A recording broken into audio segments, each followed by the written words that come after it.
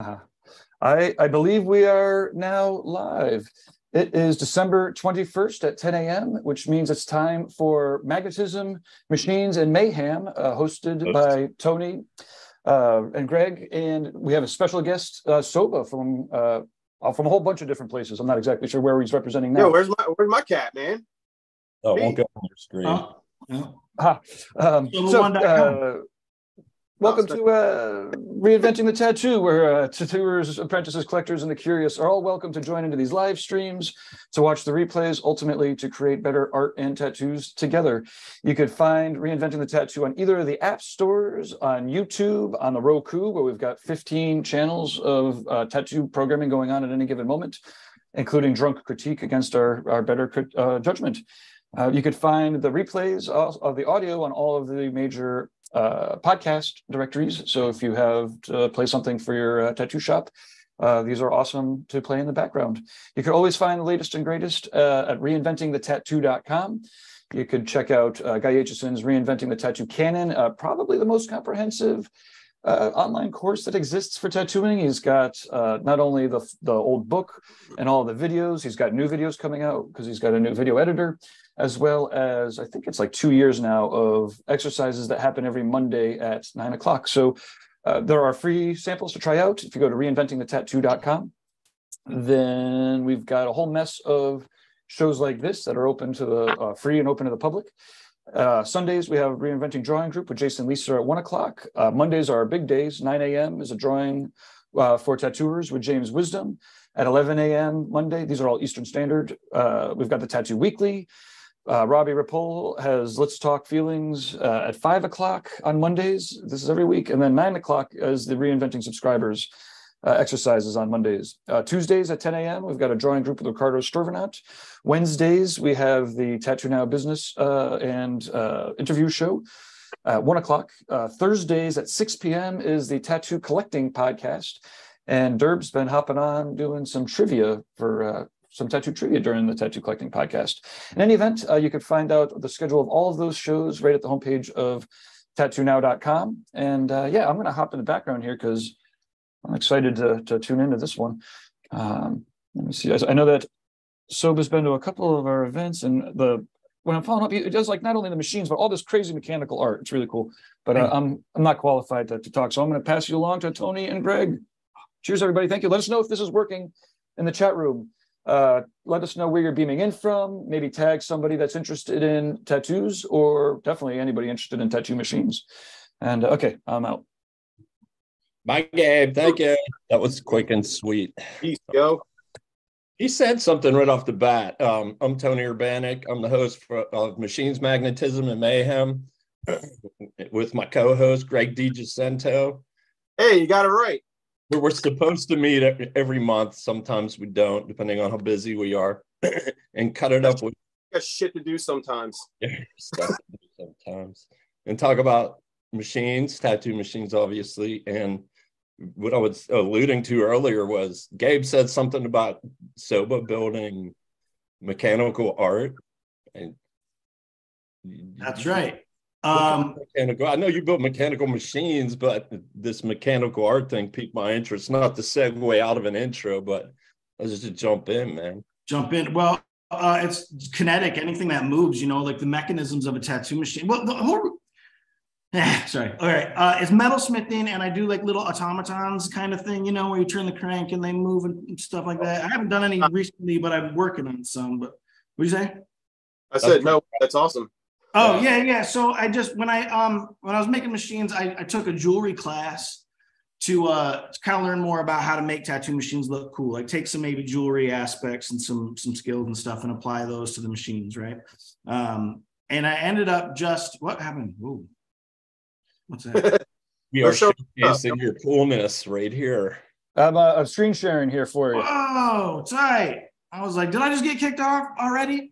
We have the technology. I don't know. There might not be a lot. I don't know. You might have to scroll pretty far down to find any of what I'm talking about. But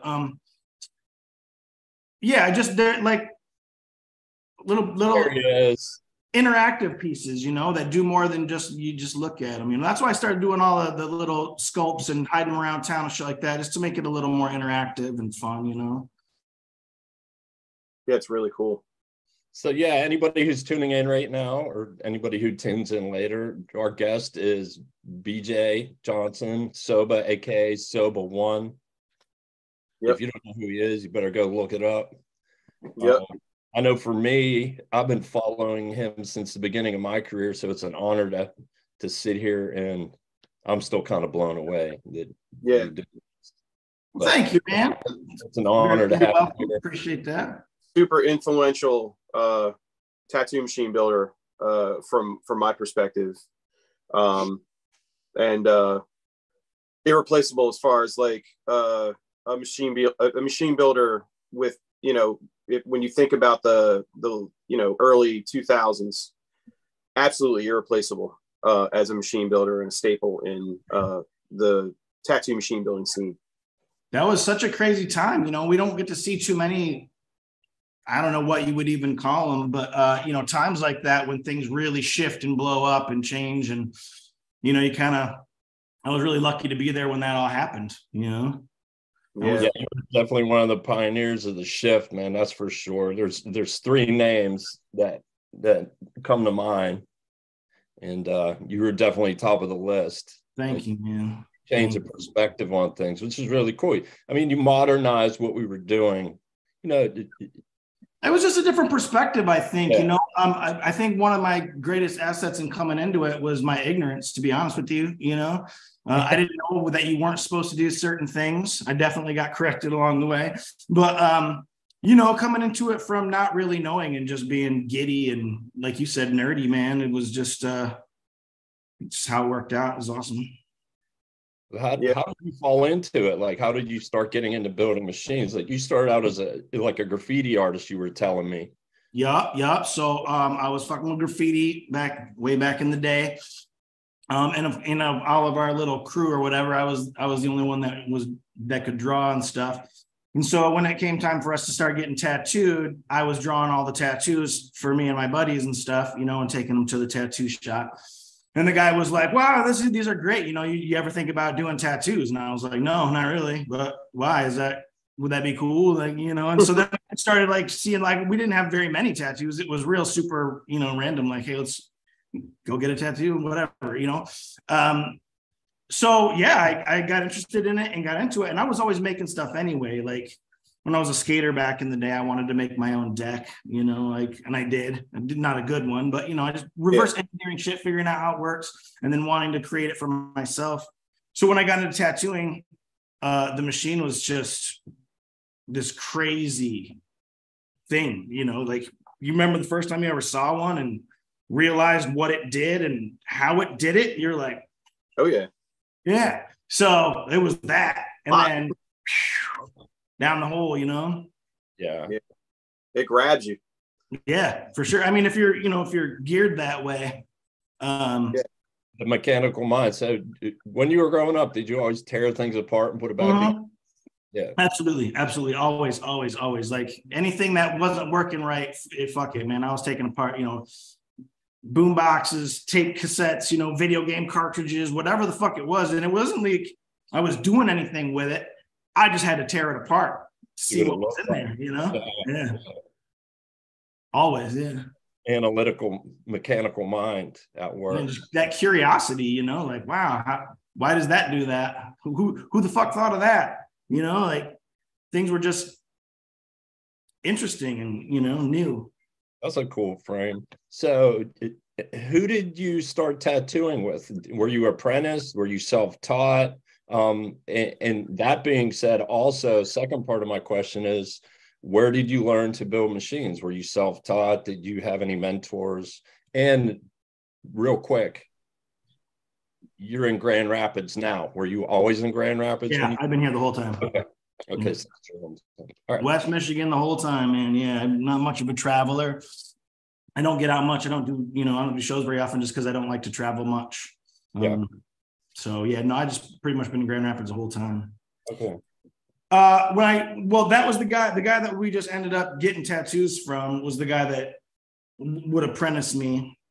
It was a real quick crash course and with a lot of misinformation. It only lasted about 6 months before he just took off. So there was 4 guys. It was me as the apprentice, and then the piercer as the apprentice, and then the other 2 tattooers, and they both left at the same time. So both apprentices just kind of had the shop. It wasn't a shop. It was a couple rooms in a head shop upstairs, but it was just in our lap. So we just had to figure it out, you know? So that's when the self-taught began. Like, I was introduced to it. I was shown the importance of sterilization. I was shown the importance of not cross-contaminating shit. You know, like the basics of needle configurations, what a mag was, what a liner was, you know, the difference in the pigments and stuff. So, I mean, it wasn't like completely blind. I had some real solid basics. But after he left, then it was just me trying to figure it out. So that's when I started to try to go to conventions and take a ton of seminars. There was one in Detroit. There's one at the Motor City show every year. There used to be a ton of really, really good seminars, and they go every year and take a handful. Like who? Like Juan Puente? I know he was doing them back then. Jerry Rieger was doing them back then. Well, I did one with Jack Rudy. I did one with Lal Tuttle. I did the guy from Time Machine. Dennis. I forgot his name. Dennis Dwyer? No. Anyway, the guy from fucking Time Machine. And No. Um, he's out with and then a lot like different tattoo, you know, art style stuff. Like, I don't think Guy ever did them. I don't remember. I don't know. It's been a long, long time. Yeah, we won't hold it against you. Or whatever. Fowler, D. Fowler from Time Machines. Yeah. Yep. Name Fowler. Yeah. Oh my God, we're all going to hell. Seriously, just fucking. I said Danny Fowler. You did? Yeah. Oh, Yes. that just. Well, it's like it's easy to get it mixed up with Dennis Dwyer, though. I said Dennis Dwyer. That's why I just kind of had a senior moment there, I guess. But you know, I didn't come into it with already knowing that there was a history. So like when I was attracted to the tattoo machines, you know, I just thought companies made them, just like cars. Like, I didn't think that a tattoo machine was any different than a car. You know, it was made by a big factory by a bunch of different people. It wasn't a personality thing at all. it was the equipment, right? So when I started getting into it, like I do everything else, and then I did go to that Motor City show, and I learned real fast that it was a thing. You know, I knew absolutely nothing about that thing. Yeah. And that's when I started kind of paying attention to the people that came before that was actual individuals, you know? Yeah. At that time, like, how many tattoo machine suppliers do you think were making? So when I got into it, there was Papillon, that was with the tubes and the ink. There was obviously Spalding, but everybody was kind of hating on them at the time. National, obviously, I had to get a reference to get into National. United, I think, was out there still. So yeah, that was about it for me. Icon was just popping up when I got into it. So we had those technical papers with the needles, and that's kind of how I learned needle configurations and Machine Gun Magazine started right around there. What was huge was that around that time, Jack Mosier was going over and getting Mickey Sharp's machines and bringing them back to West Michigan and selling them. And that was the first time. And, you know, there was a group over at Magnum that were really into traveling and doing big tattoo stuff. And Jack Mosier was the one that started that shit. So actually, really soon into my tattoo career, I got a T-dial and a microdial from Jack Mosier that he brought over. One of the last probably real good ones, you know, in that time. Yeah. And that's when I was like, holy shit, there's a difference between this Swingate kit that I had put together and this fucking T-dial. And I was like, wow, you know, so then I started to really go down that path, you know, after that. Was there any individuals that were, making custom stuff? Like, I know, maybe like Scott Sterling and I didn't know any of them making some custom stuff, but was there any other, I know that like Mickey Sharp's was like the top, Like if you had a Mickey Sharps, you might as well have had like a lightsaber. You know? Yeah, that was the professional tool. Like that was the, like if you're serious about doing tattoos, like those are the machines that are going to get you there, you know. 2001, 2002, I remember that. I got my first Mickey Sharps.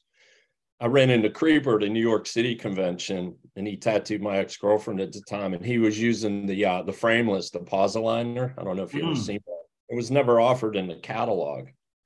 And I was like, whoa, dude, what is that? It's just like, because I was just putting together those little national kits, like the Jonesy kits and the Eagle, the flyweights. And I saw that thing and I was like, what is this, dude? This is rad. And he hit me to Mickey Sharps. And he said, you have to call that guy. I've told this story before, Greg. You have to call overseas, and you had to go to a bank, transfer your money into British pounds, fill out the paperwork and send it. And it'd take like 2-3 weeks to get back to you. But this one was in a catalog. It's called a Pozzoliner. I don't know if you've ever seen one. They're like pretty rare. I think you've showed me one before. Yeah. Yeah, I still have one. I actually traded mine to John Chance for a tattoo, but then I bought another one off of Skyver years later. Yeah. Of course, Skyver has one. Of course. Yeah. Of course. What did you start building on? Like, you know, like did you start with like a national kit or a Spalding kit, or? When I, again, in that real quick apprenticeship, he was like, you're going to order kits and you're going to put them together. And I'm not going to tell you shit. You know, it was real, like, look at this one that was finished. Here's a big bag of parts, figure this thing out kind of thing. And so, yeah, I had my first machines were National Swing Gate kits that I had to assemble myself. And then there was the other guy in the shop was the only guy that supposedly knew anything about machines. We'd have to give them to him to tune them. Right. So he would fix what I did wrong or whatever, make them work. And if I wasn't able to get a result out of a tattoo, well, it was because John had to tune the machine, you know? Yeah. So I was like, fuck this. I need to learn how to tune my own machine. This is ridiculous. And so, yeah, on we went. Yeah. I feel like back then, especially, like information was like either misinformation or, you know, like it was very rare that you found somebody that really, really knew what was going on. Oh, I've been for a long time. No, anybody. There was always like one guy in the shop that was like, "Oh yeah, I'll tune your machines for you," but he couldn't explain why. He would just take them in the back and tinker with them until they sounded different, and then he'd come out and be like, "Here you go, it's all set." You know. Like, yeah. It was no explanation. It's just like, "Oh yeah, I'll just give my machines to this guy." Yeah, I think anything else, self-learning is a process. You know, again, going back to ripping things apart and putting it back together and playing with it. You know, you evolve in the technical aspect of learning. Yeah, I could totally relate, because there wasn't information, there wasn't books, there wasn't the internet. People were tight on information. Nobody wanted, well, a lot of people that I knew didn't want to give up anything, especially local artists and local shops. Not that there were many. Well, look around now. Now we know why. Now we know what they were so fucking afraid of, and they were right. It is. Well, there's going to be no stopping it.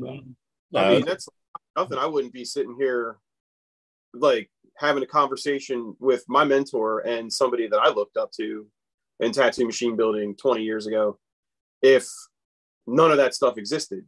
You know what I mean? So there's a lot of people that got into it and fell off, you know, but there's very few people that started from that era that like actually kept it going and like, you know, through the years progressed and really pursued it.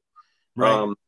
So I don't think like everything was out there. I think like every little nook and cranny that you could get, like you kept to yourself, or, you know, you only shared with people that you deemed really worth it, you know, that weren't going to exploit what you knew or what you found out.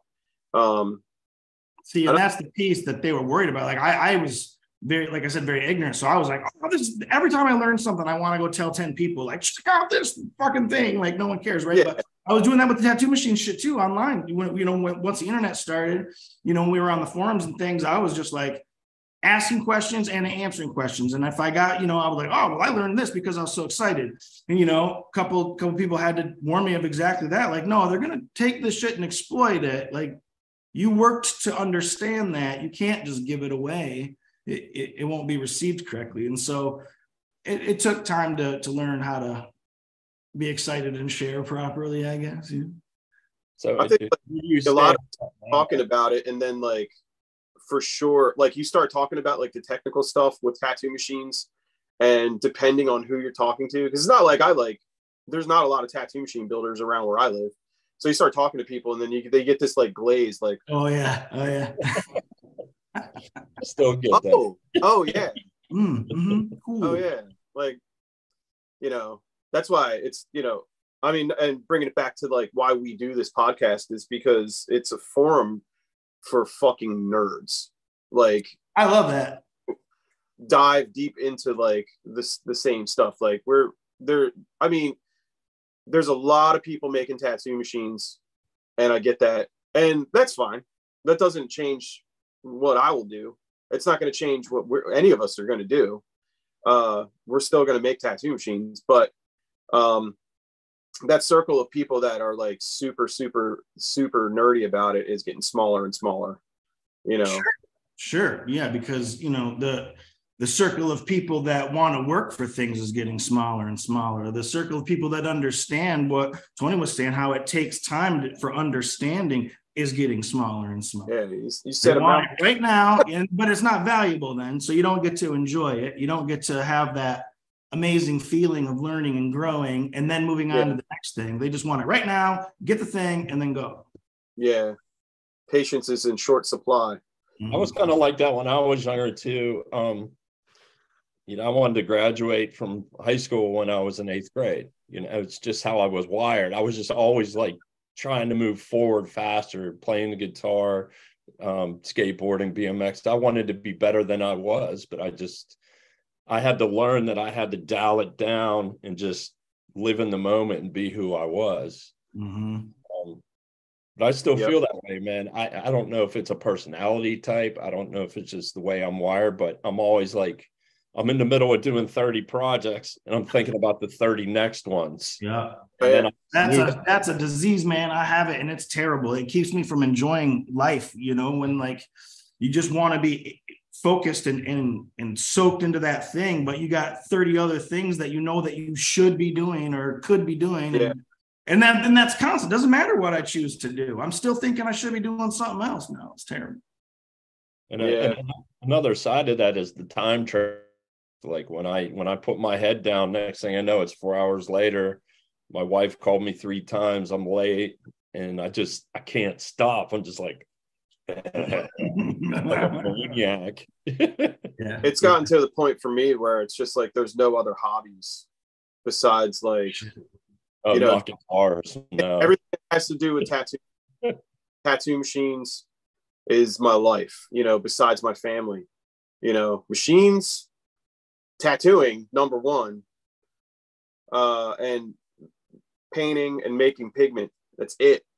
Like that's it. Nice. That's nice. If you're able to stick with that and that be your core and that meet all of your needs, that's fantastic. Well, the sacrifice by anything fucking shiny. Everything's interesting. So I want to get into all of it. Well, the sacrifice is like I have. I don't skate anymore. Like I've been skating since I was 8 years old. I've been playing guitar since I was 8 years old. Like I got concrete hands. When I go to try to play guitar, I got to shake the concrete out. It's like, there's no time for bands. There's no time for like, doing any, like it's the only time to like focus on, tattooing. And, it's like, I got more past the future, my friends. So it's like, I want to get it all in as much as I can. Yeah.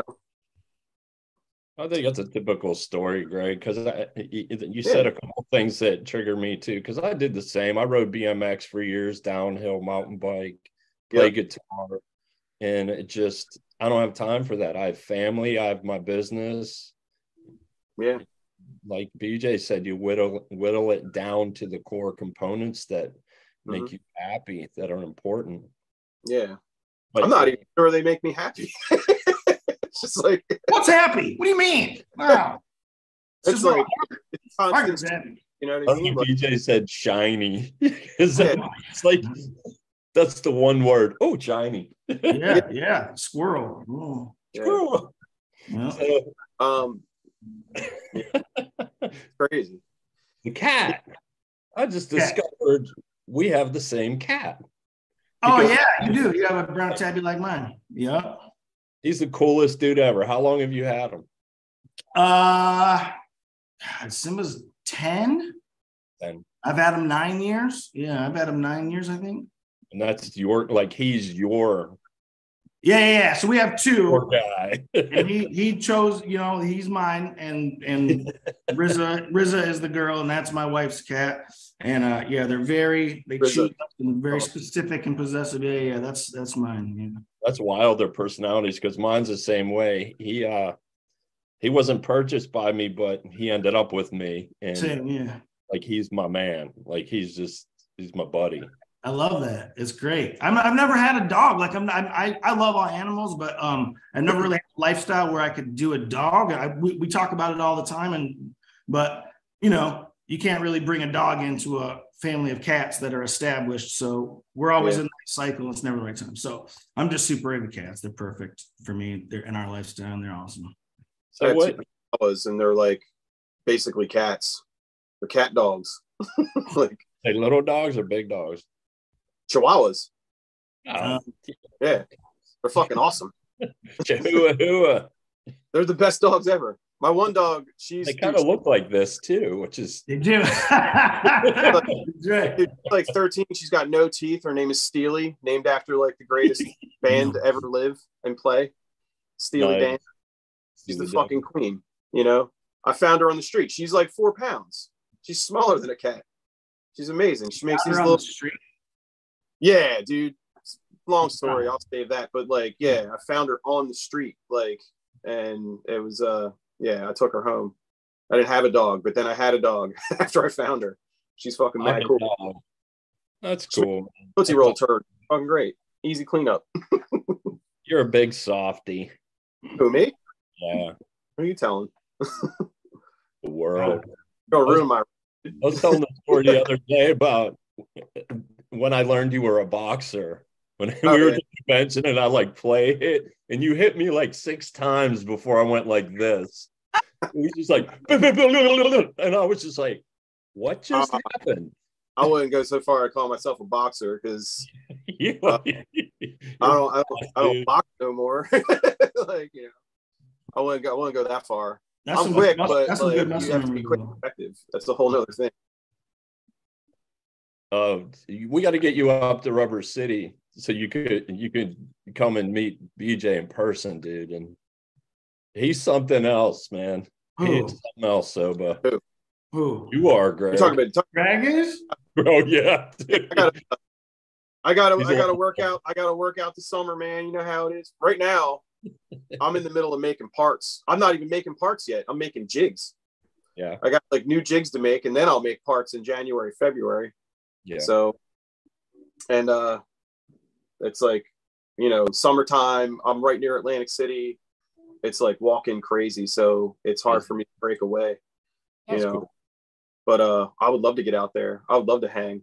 You haven't come to it. You haven't gone to the Rubber City show. You didn't go last year. No. I'm like, I've become, a lot like you. Like you're like, oh, like well, I don't get out much. And what sucks about that? I had like so many good opportunities to go like guest spot in so many good shops, and I just like get stuck doing fucking infinity symbols on like Shubies, ribs and stuff, like like what's what we call tourists over here, we call them Shubies. So it's like I get stuck like doing like you do anywhere from 6 to 10 tattoos a day, and I don't like to disappoint. I want people to come to my shop and have a good time and get tattooed, so summertime's hard for me to get away, but I will try. That's cool to hear that there's still shops like that. Like we don't see a lot of that anymore at all. It's all fancy pants, books closed type shit. My favorite time tattooing was when I was in the street shop, doing 5-6 tattoos a day, flash off the wall. That was the funnest time, actually. That was the funnest time ever tattooing was I feel like it takes more discipline to tattoo that way. than it does to just, I mean, I don't know. Because like doing like backs and sleeves and shit is fucking discipline too. Yeah, but then there's emails. Then you got to tend to emails though. See, you don't have to do that with walking. I mean, listen, I like even if it's a there's no emailing with a walk-in. Our shop is like we keep the doors locked anyway. Like it's not like you can't just walk in. So if you want to get tattooed that day, it's like you kind of got to set it up a little bit because like we're in kind of a crappy spot. So I don't want like people just rolling right in and like, you know, taking up residence in our front room and shit. So it's like I said, it's a discipline, but it's a different, I mean, the other 2 days a week I do backs and sleeves. And then 2 days a week I do walk-ins, you know, like almost religiously, like for the past, I don't know how many years. It's Friday and Saturday walk-ins. You know, you can come in and get like a little tattoo. That's cool. But I'm not hating on how everybody else runs their business, but like I'm not concerned with anyone else and how they do things. But I feel like it's important to be able to like do little stuff so that you can appreciate doing like the big shit, you know, or having to like, and like a lot of the little stuff you have to think, but you don't have to think too much. Mm-hmm. You know, so it's kind of cool to like kind of relax a little bit and just have some fun, bullshit with people, make them laugh, tell stories. Yeah, that was the funnest time. Yeah, that's the you know, like it's not like real serious. You know, it's like you it goes back to that like the tattoo shop. Like, you know, like you go to a tattoo shop, it's like going to a coffee shop almost. You know, it's not that serious. You know, like you don't have to make an appointment to go have a cup of coffee. Like, you know, it's like you just go and chill and get tattooed, you know. So I don't know, that's how I roll. But I'm gonna try to get out there this year. It's a hike though. I gotta go all the way across Pennsylvania. I have to drive. I don't think it's like I don't think it's close enough for me to fly. Like, you know, like it wouldn't make sense to fly. How far are you from me? 5 hours, 6 hours. 6 hours. So yeah, it would be 7.5. Yeah, it's not a terrible drive, but it's like it's a hike. I'd have to go out in Akron. Yeah, it's a shit drive. Yeah. 7.5, like my cutoff's like 5. I do Richmond. I drive from Pittsburgh to Richmond. It takes me like 5.5, depending on traffic, 6 hours. Yeah. Oh, Richmond's the same. I can make it 5. That'll work. You make them 5? Yeah. If it's any more than 6, I'm flying, man. Fuck driving. I don't like road tripping either. I don't like flying, but I don't like road tripping. So 5 is perfect. Yeah, I've been much high, but I mean, for you know all the shit that you got to bring if you're at a tattoo convention, needs to sell. You know, it's like it's a little much. You know, I think the last time I flown was Phoenix when I did Hell City years ago, and that was a pain in the ass. All my inks exploded. They ripped all my machines apart going through TSA. Some stuff was confiscated by my partner at TSA. Oh that man, sucks. Last time I flew to go tattoo, I went out to Tulsa and tattooed at Richard Stell's place. That was crazy as hell. When he, you know, obviously when he was still around, but and the time before that, I went to New Zealand, and that was fucking nuts. Yeah, that's a long ass flight. That is a long ass flight, and I brought my family too, so I had a 4-year-old with me. You're crazy. Yeah. LAX with a 4-year-old. I'm not even gonna say like, you know, like not even like New Zealand. LAX was a fucking nightmare. He said no fucking way. Yeah, it's crazy. I'm a fucking nightmare as it is. I'm worse than the 4-year-old, man. Damn. Me and that 4-year-old was going at Yo, but she just chilled, dude. She just chilled. Like she was on it was her first, I think it was like, I'm not sure if it was her first time on a plane. It may have been her first time on a plane to like California, and then from California to New Zealand. It was a long ass time, but I wanted to go fucking New Zealand. I went out there. I was like sponsoring some tattoo convention. I was doing a tattoo machine seminar, you know, and I went out there. I brought all these fucking machines. Holy shit, dude! You want to talk about TSA? So customs in New Zealand, I brought like 40 machines with me, and they were like, "Oh, what are these?" And I was like, "Oh, they're tattoo machines. They're gifts for my friend." Like, because my buddy Steve owns a tattoo shop out there called Jolly Octopus, and he was running the convention. And I was just like, "Oh yeah, so you know, they're gifts. I kept saying gifts for Steve. Oh, and Steve's going to give them away to his friends. Oh, so Steve knows 40 people that tattoo, and I was like, mm-hmm. And the guy sat there for a sec. And he was like, oh, okay, you can go. And I was like, holy shit, I can't believe I just snuck all these fucking tattoos. That. I brought a lot because I had a seminar. So they were all like, the way I ran my seminar was I assembled all these tattoo machines, and then you have to unassemble them and then reassemble them. So it's like the same way I was taught. It was like, you have a tattoo machine, you take it apart, you put it back together, it has to work the same way. So that's kind of how I taught the seminar. I haven't done the seminar probably since those years, and it's a lot for me to do. So you're probably never going to see one from me for like a long time, if any. But yeah, New Zealand, man. You have seminars at Rubber City? Do you have seminars at Rubber City? Yeah, I don't do one. We have Rich Helton that does one from Blood Money. Rich. Yeah, I know Rich. Yeah, he comes in. Adam from Junk works with them. I'm too busy, putting out fires all weekend to sit down and teach. So it's about supporting the community. So I'd rather everybody else come in and teach and, spread their word, have their exposure, and represent themselves than me trying to hog the limelight. That's not what it's about. What other like topics are the seminars covering at that show? Like, so Renee Little did a painting seminar last year, and like how to keep, I forget how it's specifically worded, but it was a way to keep your studio like on the green side of things, like proper disposal techniques and different, like from tubes. Yeah, for tubes and plastic. From tubes. That's how you keep everything green. Thoughts. I did not attend the seminar, so I don't know. And then Gabe from Tattoo Now, Reinventing the Tattoo, does a few business-minded seminars. Oh, that's cool.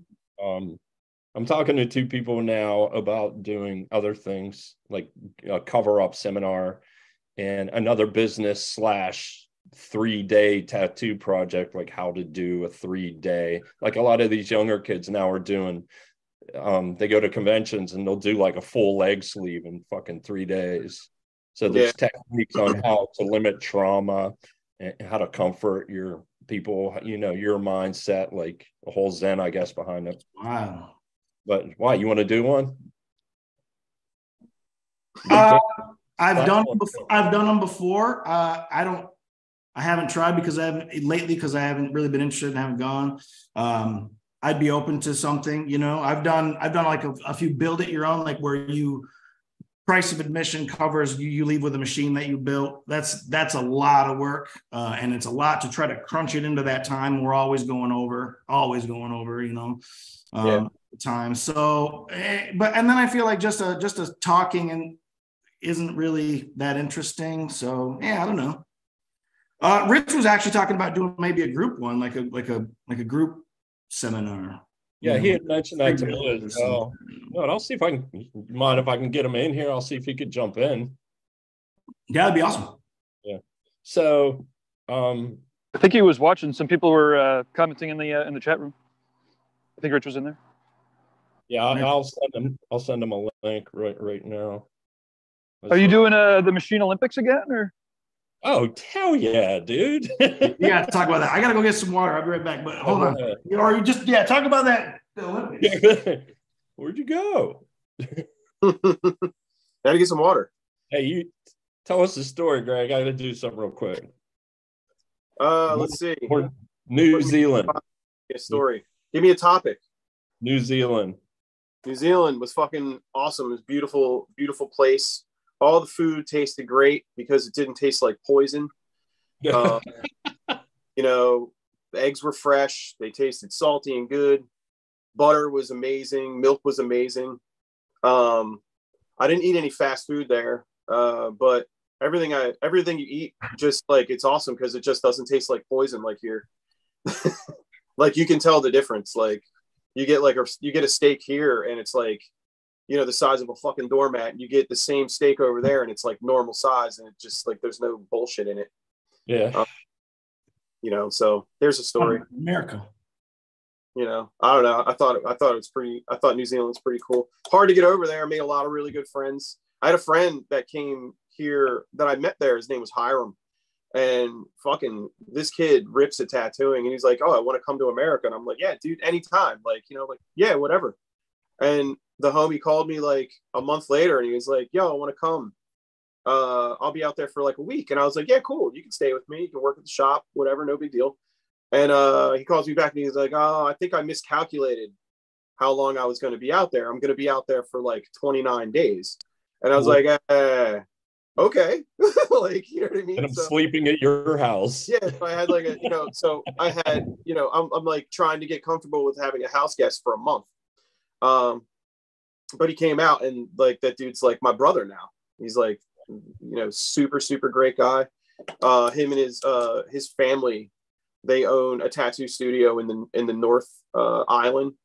And his sister does like pretty, I don't know about strict traditional Maori tattooing, but it's like their family tattooing is like more Polynesian Maori based. And man, if I could post the link I could show you this dude. He was like a kid when I met him, but you know, a couple years after I met him, he sent me pictures about when he got his ass done, he got his like belly done, his, you know, all the way down to his knees. He just basically got like board shorts of like Maori design the traditional way, like hammered in and stuff, and they're like washing them off with a hose. It took 3 days to do it, and he said he was like hallucinating by like the last day. Wow. And I was like, you were a kid when I met you, but you're a fucking man now. Like, it's like more tattooing than I would ever get in my whole life packed in 3 days. So anyway, that's my story about New Zealand, and big up to Hiram. That's my dog. I love you, brother. Yeah, I'll catch the link off you later. Let's get back to Grilling the Man. Yep. So, Beach, tell us the story behind these guys. Yeah, so come from the graffiti days. I've always loved just street art, public art, stencils, paste ups, whatever. But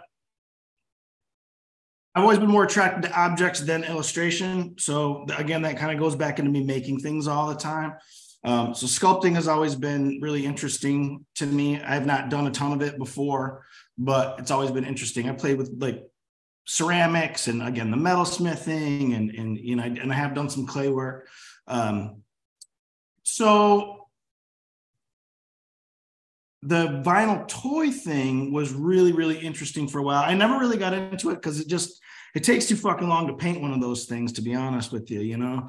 Not like you can do much with it when it's done. Like again, that whole interactive thing to it. So I don't know. I was doing, when I first started making machines, I was carving the wax and making the rubber mold and shooting the wax and having them investment cast. So I was already kind of geared that way. A few years ago, I tried to do some art nights, and my friend Paige from Atlanta, what's up, Paige, told me about this Free Art Friday thing where so a friend of hers put her onto it, where these artists just make shit and they go put it out, snap it on the gram, and away you go. I fell in love with it. I thought it was awesome. So I started doing like little engraved, like laser engraved heads and shit like that. And it gradually built up to me making these little sculpts, casting them, making magnets, and then going and putting them up around town for Free Art Friday. And that's been going for a few years now. So you made these and you put them all through Grand Rapids, and when people discover them, they could just pocket them if they want, or they just they just take them. Yeah, the whole point is to go and get them, you know, and it's free art. You know, it's for you to take. I still see there's a couple that I put around town that people haven't found, they haven't seen them, and I drive by them and I still see them, and that makes me, you know, because there was this dude at Gregos in Paris that I saw that was doing these plaster casts of his face, and they weren't to take down, like they're permanently affixed, and I got a lot of inspiration from that dude. But so yeah, I like the idea of plastering certain ones that are meant to stay, and then, you know, publishing the ones that people can go find and keep. Are you familiar with the elder graffiti artist Reds? Mm-hmm. From back in the day? Remember, I don't know if you remember this, but if you walked around Dumbo in Brooklyn, there was like, I guess he would like raise these metal sculptures of like graffiti pieces like to fences and shit. That's And, badass. like, yeah, it's like you could walk around that area. Is like really industrial. Well, it used to be really industrial. It's probably all gentrified now, but back then it was like just like a hellscape of like warehouses and detritus everywhere. And then there's like, you know, that guy, I guess he would just roll up and like just weld shit to fences and weld it to anything, like, you know, like stuff. Cause he was like, I guess he was a welder and stuff like that. But yeah, it was like that neighborhood, Dumbo, was like, you like every other block there was something cool, you know, like a metal graffiti piece, like so fucking sick, you know. Yeah, when the 3D stuff started coming out, I said a lot of guys were doing like foam sculpts of the 3D stuff and affixing them places, and you know that again with the paste ups and the stencils and stuff, it's just taking just the spray painted name so much further, you know, in different directions, and it's really interesting and fun. You know, again, the engaging part for me was really cool. You know, like I love the idea about getting out and writing your name on shit, which I don't do anymore, but interaction there in the social media aspect, you know. So usually I have people just follow me like every Friday. They check the stories and they check it and they go and get them. I got my one buddy Greg who goes out all the time. He's probably got 4 or 5 of them that he's found already, and so it's starting to build a little bit of a following of people that are going out and finding these things, and it's just super rewarding. Awesome. Yeah, can't beat it. You just mentioned you mentioned a little bit ago about doing the lost wax and like make you use like injection molding to make your waxes and stuff, or not injection molding. It's like it's a wax injector, and that's another jewelry process too. You know, like it's a wax pot, and you it's under pressure, and you squirt the wax into there, and so it's similar to basically the same. Yeah. Can you tell us how you came to know these processes? Like, what was your influence for that? And the Rio Grande catalog. Literally, like thumbing through the Rio Grande catalog and looking at stuff, and then there would be. I mean, this is way before YouTube, maybe, at least before I had access to it, you know, like really early on in the internet. So it wasn't like I could just Google search. Certainly Google wasn't around, you know, how to do casting, right? So you catch a PBS special or something, and books, lots of books. The Complete Metalsmith from Tim McCreate was probably the wealth of knowledge, but you know, just touching the tip of each one of these little things. And then, you know, there's a bunch of books right here. Those are all metalsmith books on various techniques, you know, hydraulic press forming and casting and coloring, patenizing bronze recipes. Like it's all fucking right there. So books, but you know, saving up for equipment and fucking trying it out. Yeah. But like, what pointed you in that direction? You know, because like up until like when Workhorse kind of started, like I wasn't really aware. I know that like maybe like Spiderweb had done like those are cool. I have one. You know, he may have done like some lost wax or you know, or what's the other investment cast? Casting. But you didn't see a lot of that until like you saw your stuff and Aaron Kane's stuff. Aaron Carter, well, I mean, he was doing that too. But I was gonna say most of his shit's one-offs. But no, he was doing the rubber molds too. You know what it was is when I was a kid, where them skull beads came from too, man. I was like into like crafts and shit, you know, and there's like bead shops and I like necklaces. And so I'd make these little necklaces, and that's where I found them, the mala beads, you know, and shit like that. And I had a good friend of mine who did really like museum quality African jewelry. Like she was amazing. And she educated me a lot on materials and stuff. And one of those was amber. And I got super into amber and like trying to figure out how to carve it, which is a real motherfucker. I don't recommend it. But I went down that rabbit hole. And then, you know, the amber is always wrapped in silver and stuff. And so I started finding out about deeper and deeper into the jewelry world, going from necklaces to fucking investment casting, you know. Awesome. And then just applying that to whatever else I was doing. I remember I made this like Egyptian scarab pendant thing, whatever. But then when I got into the tattooing, then everything just shifted, and everything I made with all that was pointed at tattoo world stuff, and influenced by tattoo world stuff. So did you have your own little foundry set up, or did you have it sent out or something? We had the first time I worked at that street shop I was talking about earlier, Mos Eisley's, and I talked those guys into going in on that wax spot for me. So I was first shooting waxes in the back of the shop in my station. Then I eventually started putting shit in the basement, and taking over the house. But that's where it started, on a fucking folding chair with an airbrush compressor and this wax pot. And I was going in fucking shooting waxes, trying to make walls. It was amazing. But we didn't have a foundry, so we if there's anybody that loves that, I don't know if anybody would love that more than me. That's awesome. Man. My wax pot in my basement collecting dust.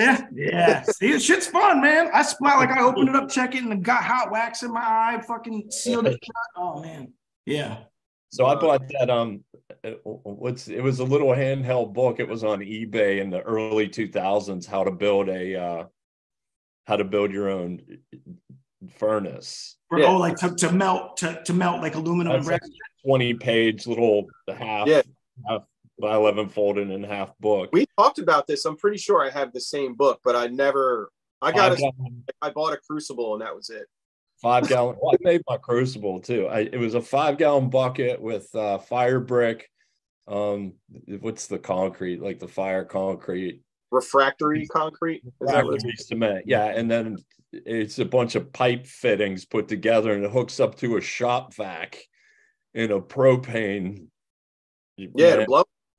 I remember firing that with brass. I was just like, wow, it works, dude. I still have it. It's in my basement. I said, wow. It works. Cool. Shit is cool, man. It's wild. I haven't made a forge, but I was really tempted to a couple years ago when everybody's getting into the knife thing. I started to go down that rabbit hole, but pulled myself back out and refocused. So I have not made a knife. I will not make a knife, but I learned some cool techniques for them handles and shit. Oh, that's pretty fun. Yeah, I see that on the saws you make. So that's the other thing, like getting into all the metalsmithing and stuff, which led me to their tools. And then building tattoo machines, I thought, well, shit, I could make metalsmith tools. The saw frame was just a no-brainer because I hated the one I had.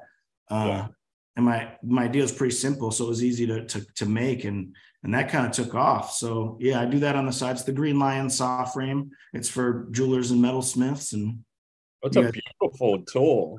Thank you. It is. I mean, the way it's done, it looks like it's artsy. Yeah, well, I mean, I'm an artist that makes tools for other artists, right? Yeah. So again, he's creating art to create art with. That's right. It's a fucking beautiful circle. Yeah, it's a beautiful circle. It is.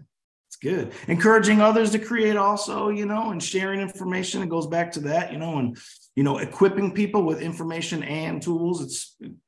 It's rewarding, So let me ask you this: do you saw cut your machines to vices with your own saw? Hell no. Had to ask. Sorry, I thought UPS was there. I have, okay. With the art that you created while creating art with the art that you created. I have, but I don't make a fucking habit of it, man. Now I design them with that cut already in there. Yeah. I don't do a lot of hand fabricating with tattoo machine stuff anymore, unless I'm prototyping something. Yeah. Now I'm, I did just make a fucking A-bar 2 weeks ago, and I was like, God damn, I haven't done this in a long ass time. I have 30 different sizes of A-bars in drawers labeled, but you would probably be afraid of my workshop because everything is just raw dog. Man, I was at my homie Shipwreck Irons. What's up? I did a build day with him, and his garage is like that too, man. He calls it the caveman building, and he's right. But it was fun, there's challenges that come with not having that shit. That's why you get all the new fancy shit, so you don't have to deal with those challenges, but there's something romantic about what comes out when you have those limitations, when you have those challenges, when you have that busted ass fucking machine that you got to hold this side down while you're feeding it over here, or it's gonna fucking fall. Like Yeah. I have one of those. Let me tell you all about the fun challenges. I can laugh because I'm far enough away. Paint yourself into a corner. Jeez. I think I've went like this. Oh yeah. I just went back to a hacksaw and a drill press and a file. I don't know why. I just love to torture myself, man. Although I do work with CNC shops, there's just, I don't know. Like you see my builds, they're just like stuff. It's just whatever. There's a shoestring on it. Like it's whatever.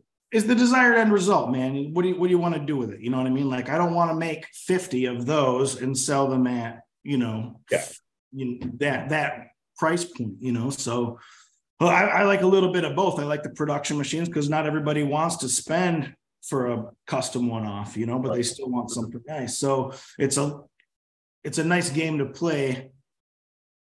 To get to build the fancy stuff once in a while. If I had to just do that all the time, like that would get really old too. Yeah, it's a lot of work. Yeah,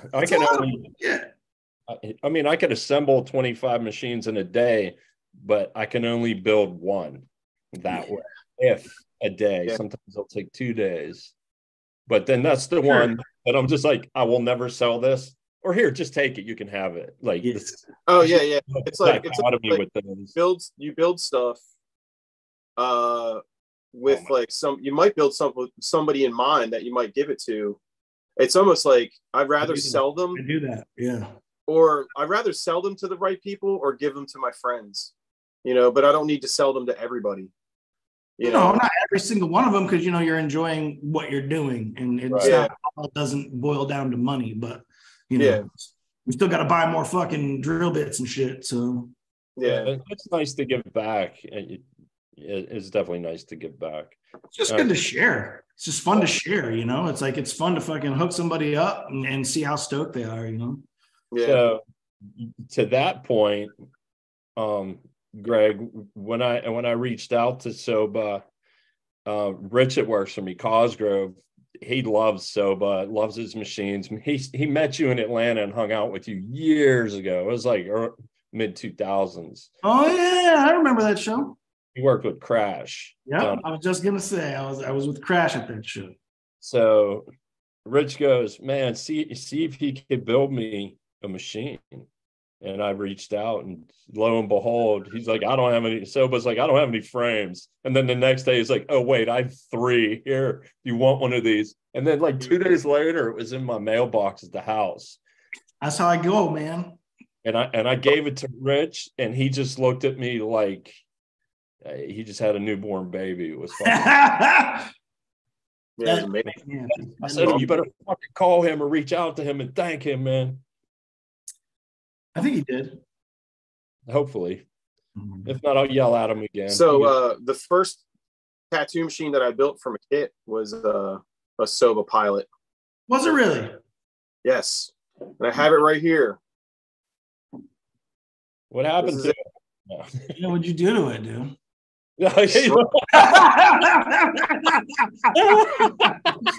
Period correct shredding. Look at that. That was the first kit you ever built? Yeah, this is 2003. So like I must have built this and ran it for a long time. And then probably just chopped it up and shredded it with a Dremel. Got all that fucking nice, metal splinters in my eyeball. That stuff carves really nice though. It's nice and powdery, Shit's crumbly.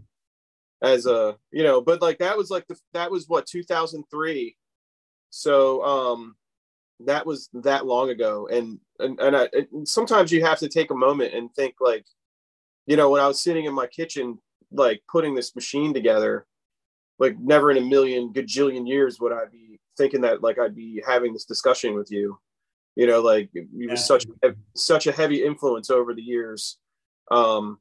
Not only that long ago, that's what crazy thing that you said that is because the pilot came out in 2003. That we started Workhorse in March of 2003 at the Motor City show. So this coming March is the 20-year anniversary of the pilot. 20 fucking years, that machine. Yeah. Yeah, I think I may have gotten a kit probably late, like maybe November of that year in 2003. If not 2003, it was definitely 2004. But pretty quick after, yeah, we started doing kits. We did the pilot and the classic kits first, and I remember it saying like skills not included, and that's the thing that, like, you know, like when I read that, I was just like, fuck these guys.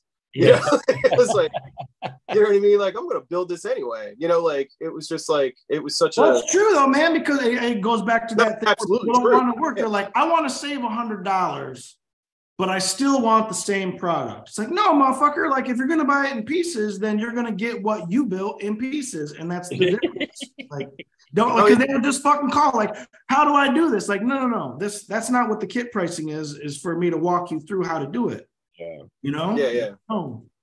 So, yeah, when I got it, I soldered everything together, I assembled it, you know, put everything together and stuff, and then I went to put the clip cord on and it didn't work.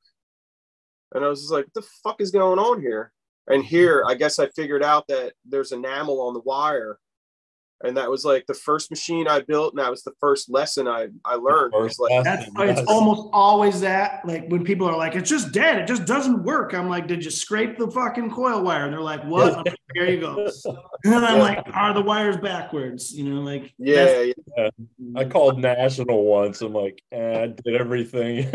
And they're like, "Did you scrape the wire? I can't get it to solder. Did you scrape it? Oh, you got to scrape it."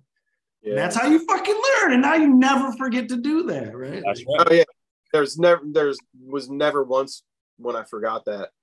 Again, after that, you know, it's crazy. Right, exactly. But I love this frame. It's like that long frame geometry, you know, super long ass A-bar. Yeah. I guess I have it set up like a shader, even though it's not. No, it has the fucking shader hole right there, dude. You can move that. Hey man, 20 years ago. How long you been building fucking machines? That's awesome. I'm fucking glad that you have that. That's great. Oh yeah. Yo, Icon Springs. Cheers. Yes. Nice. Yeah. Kind of crazy. He just called you out on the shader hole, son. I'm calling myself out. Who cares? I love it. Yeah, man. I was so proud of this brass machine I first built, and I took it to the show to show Lyle Tuttle, and fucking, you know, I didn't have a yoke on it. I didn't know what a yoke was, and I don't know why it's getting hot, you know. But I was so proud, you know, it was a fucking bonehead move that I overlooked, and so now I'll never forget that part either. You know? So, what's your favorite material to work with as far as frame construction? Oh, I love that ductile iron a lot. Yeah. And Neil. Yeah. That's man. That's it just sounds so good. It's got that fucking dead hit to it, you know, and it's soft enough to you can sand it down, you know, and you can do a lot to it. And it just it works so good. Yeah, that Sandcast ductile iron is my favorite, you know. I built so I casted for years and years and years, and the foundry shut down. They stole my they're gone. Oh shit. So I have a few blanks left, and every once I'll break them out and I'll mill them. But I will tell you, man, that to me, it was my favorite. That is definitely my favorite. I build those 1018 like laser cut side plate ones, and they just, to me, they're great, but they don't have like the you know, not that same density to it or something. I don't know. The sound is different. The hit is a vibration. The dampening. I agree. That's why I always hate aluminum. But now there's workarounds for it, and it's fine. But yeah, it took me a long time to get used to aluminum for sure. Brass is nice, a little heavy. Yeah. You know, but again, it was what we could work with back then. It was accessible. I still have the original Rusto pattern in the garage right now. Yeah, it was made I made the master out of acrylic. Like, laminating acrylic together and sanding that all down for the pattern master for the sandcast. Yeah. Oh wow, really? That's cool. Yeah. You got to carve all the draft into it and everything. It was single sided. It was way before we did double sided patterns. That was real advanced. Oh wow. Oh yeah. So it was like, so wow, that's awesome. So like you had to so it was like one pattern, or like you made a board out of acrylic? Board, and with it's called a 10 on or 8 on, whatever, and I think the Rusto was a 10. Yeah. Had 5 frames down each side, and the gating down the middle and everything. The gate and the spruce. Wow, that's awesome. Yeah, it was pretty neat. Well, we had a few really good foundries in town for decades, in West Michigan, and there was a lot of resources for that, honestly. Like, wow. Yeah, I'm not near. The first sandcast brass frames we got is because a lady came in to get tattooed, and you're always like, "Oh, what do you do?" And she's like, "Oh, I work at Keeler Brass." And we were like, hitting up every customer who had anything remotely to do with that. Like, "Oh shit, can you make this?" Like, that's really cool. Yeah, I tattooed a kid. How did Foundry? It shut down. He used to trade me for blanks. So he would run off like 200-300 blanks and be like, "Just tattoo me for a couple of hours." Amazing. Hell yeah, man. Please. Keep them coming. I had buckets of these frames. Oh, nice. So would you say that experience when you first figured out like people were working at different foundries or something like in your area, was that kind of like the nucleus of like how Workhorse started? Like when everybody pulled their resources sort of? Like, was but that was a huge contribution of mine to the idea. So Workhorse was not my idea. It was Seth's idea. He called me first and he said, "Here's my idea. This is what we're going to do." And I was like, "Fuck yeah, count me in. Here's what I can do." And he was like, "Fuck yeah, let's do that." And then off we went. So the idea was there. And then the resources got pooled from, like, Aaron had the fucking hex binder hookup, if I recall, and I had the foundries here, and the machinist was here, and so different parts came from different people. Mm-hmm. Yeah, that's awesome.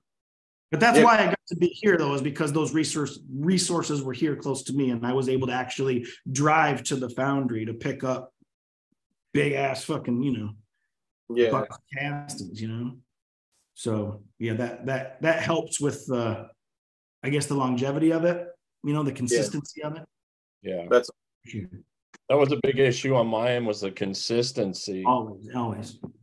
It's foundry was shut down. They'd shift your board to the next foundry. You have orders piling up, and then lead times with machine shops when you're doing productions.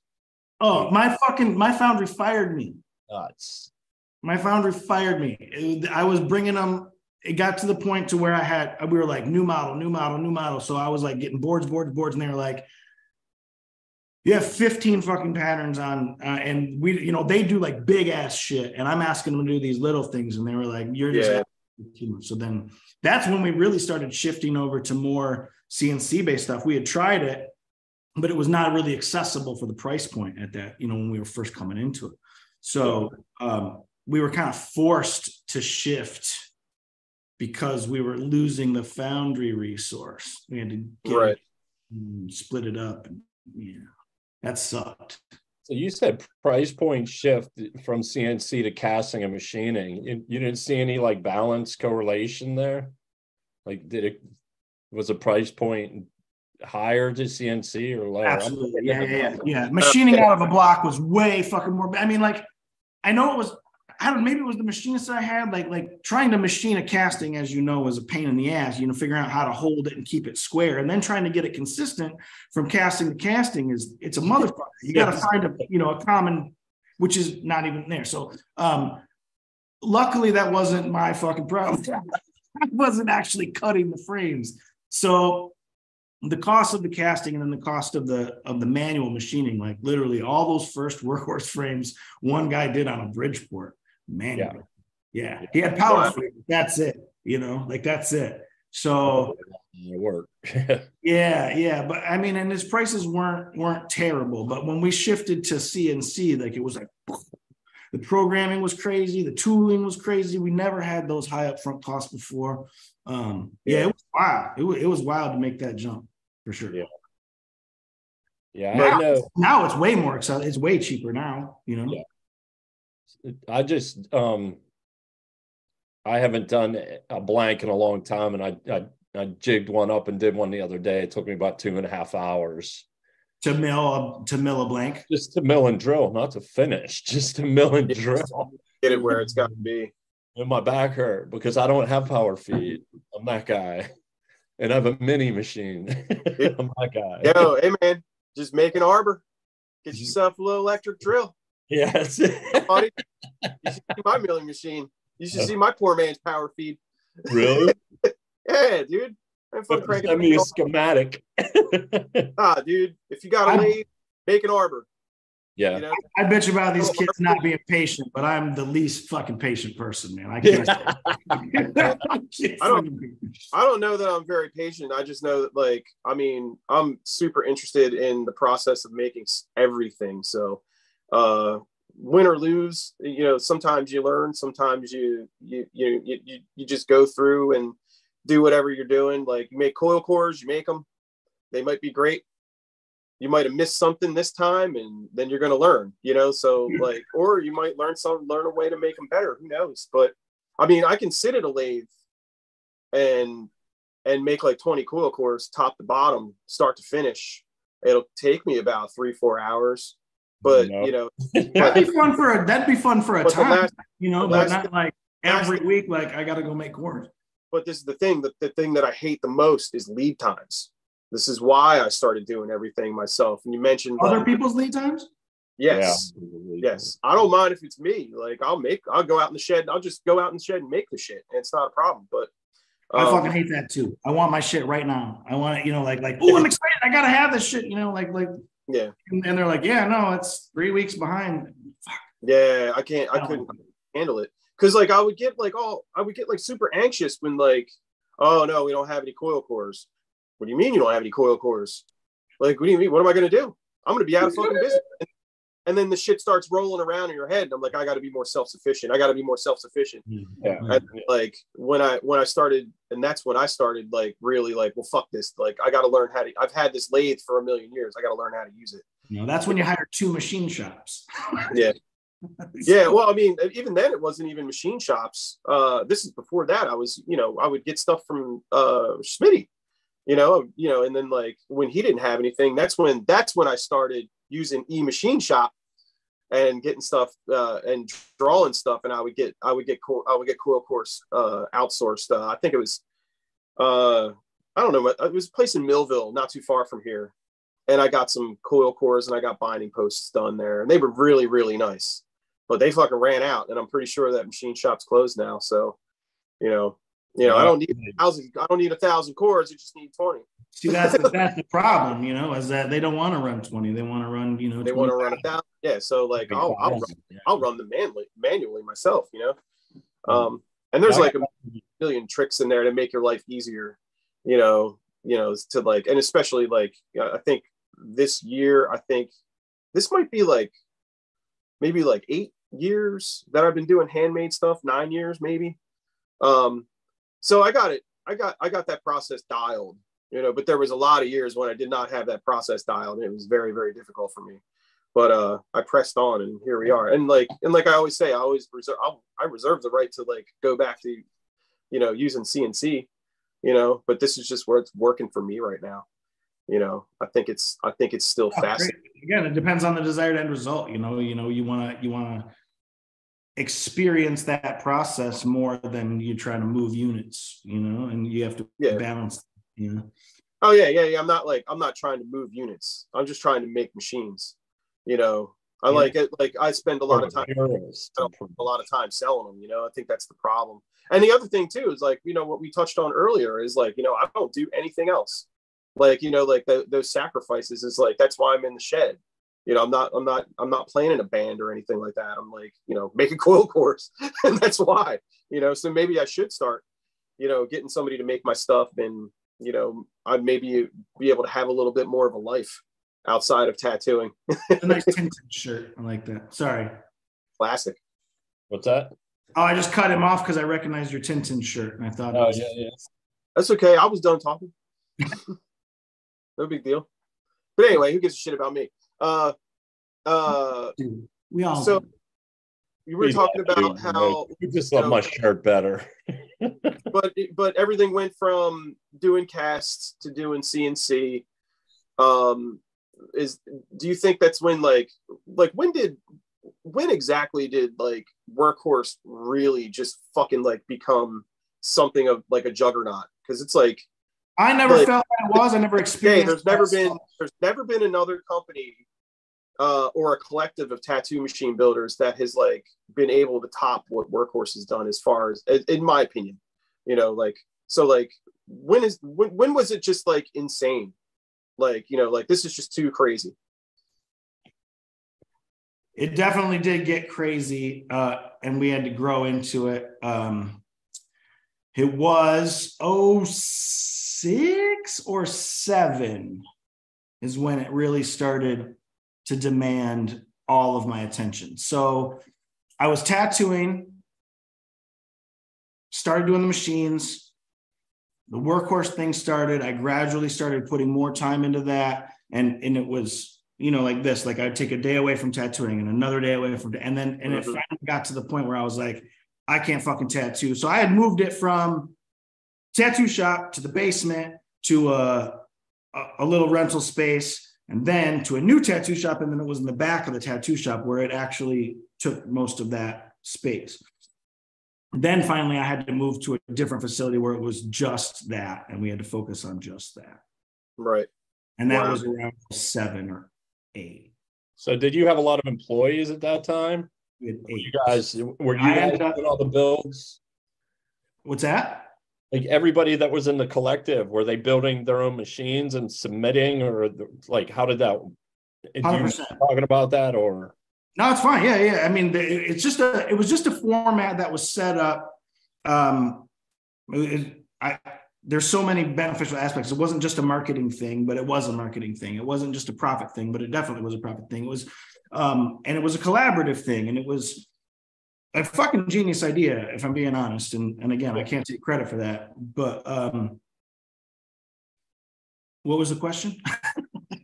What was the original question? There was you had a collective builder. Everybody did their own thing. Yeah. So everybody had their own models. They're like, and so they would send it in, and then all of the pre-production would be done here. So all the frames would be cast and machined, right? All the coils would be wound.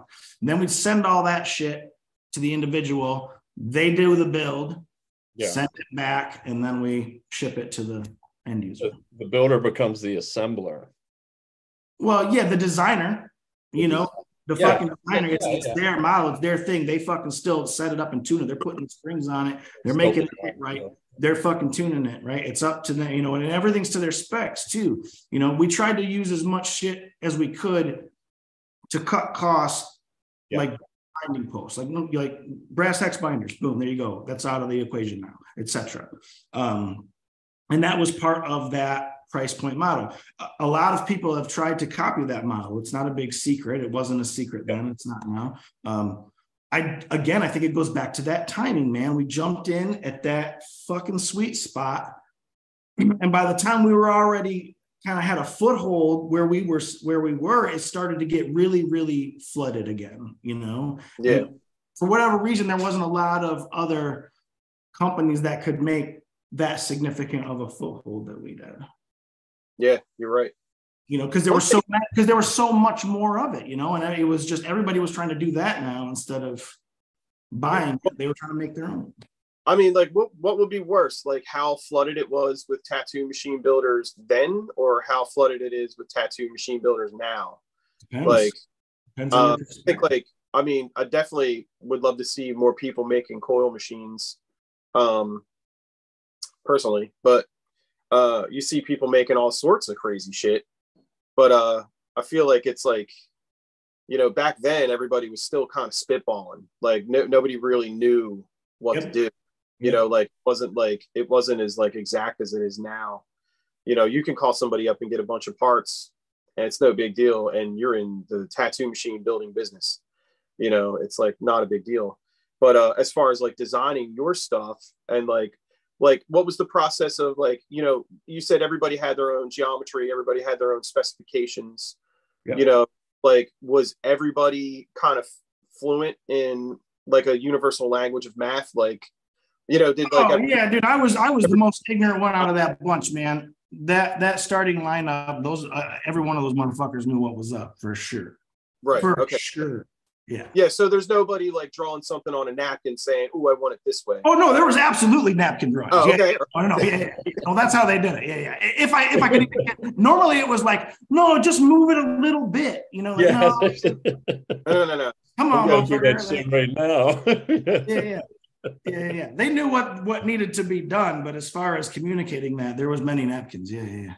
Right. So the communication wasn't too bad because everybody knew like how machines work, liners work. And like you said, there's a lot of things that were taken out of the equation. Like, you know, like you get your machines, you know, finished in a CNC mill. So like, there's a lot of stuff that you don't have to worry about doing. Like, it's like, you guys had a look and your look was like very uniform. Like, look actually was an accident. That's a fun fact. The trademark red oxide, that is just the same black oxide place I still use to this day. And that alloy of ductile iron, whatever it is, like I'd take any other material to that black oxide, it's black as fuck.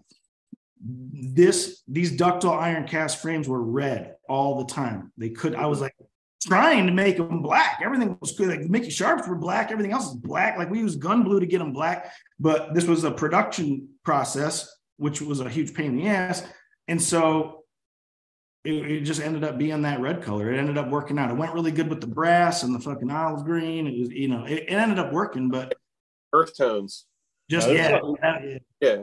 There's something in that process with the ductile and the annealing, because I had that same issue. Like all my parts would come out black as fucking night, but my frames would come out looking like yours.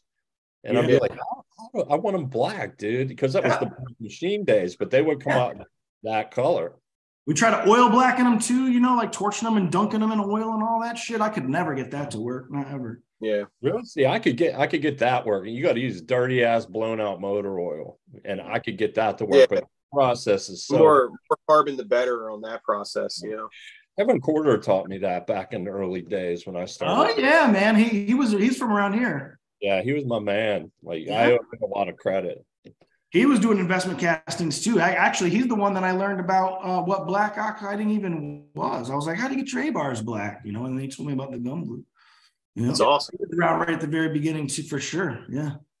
Dude, Kevin's the man. Love In fact, he was sitting next to us at that convention when we opened Workhorse. He was, because Detroit threw everybody in that back little fucking hallway. Like, no supplies sold to the public. I remember those days. Yeah. They weren't Skyver used to take me to that show. Who did? Mike Skyver. Oh, yeah? Yeah. Yeah, he was always there. That's my man. I talk to that dude just about every day. He's taught me a lot about history and about machines and the way of the walk. That's a lot of credit. I mean, that's such a resource, you know, to be able to talk to somebody with that stretch of experience is fucking tight. Yeah, we're running real short on supply of our elders now. A lot of these guys are passing away, and we have new ones. Skyver is absolutely irreplaceable. Like such a good guy. You know, he's the meanest fucking dude I ever met, but he's like awesome. If you sit down and talk with him about anything, he'll tell you about it. You know. I look forward to fucking hanging out at the Rubber City. He'll be there, yeah. Yeah, he'll be there. I just talked to him the other day. He fell off a 16-foot ladder. He's putting up a metal roof over all his hot rods. Oh, I'm like, God. And he's in his 70s. I'm like, what? He has more energy than my fucking 6-year-old.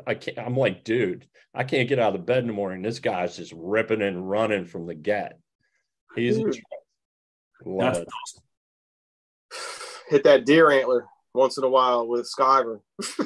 You want to go to fucking space.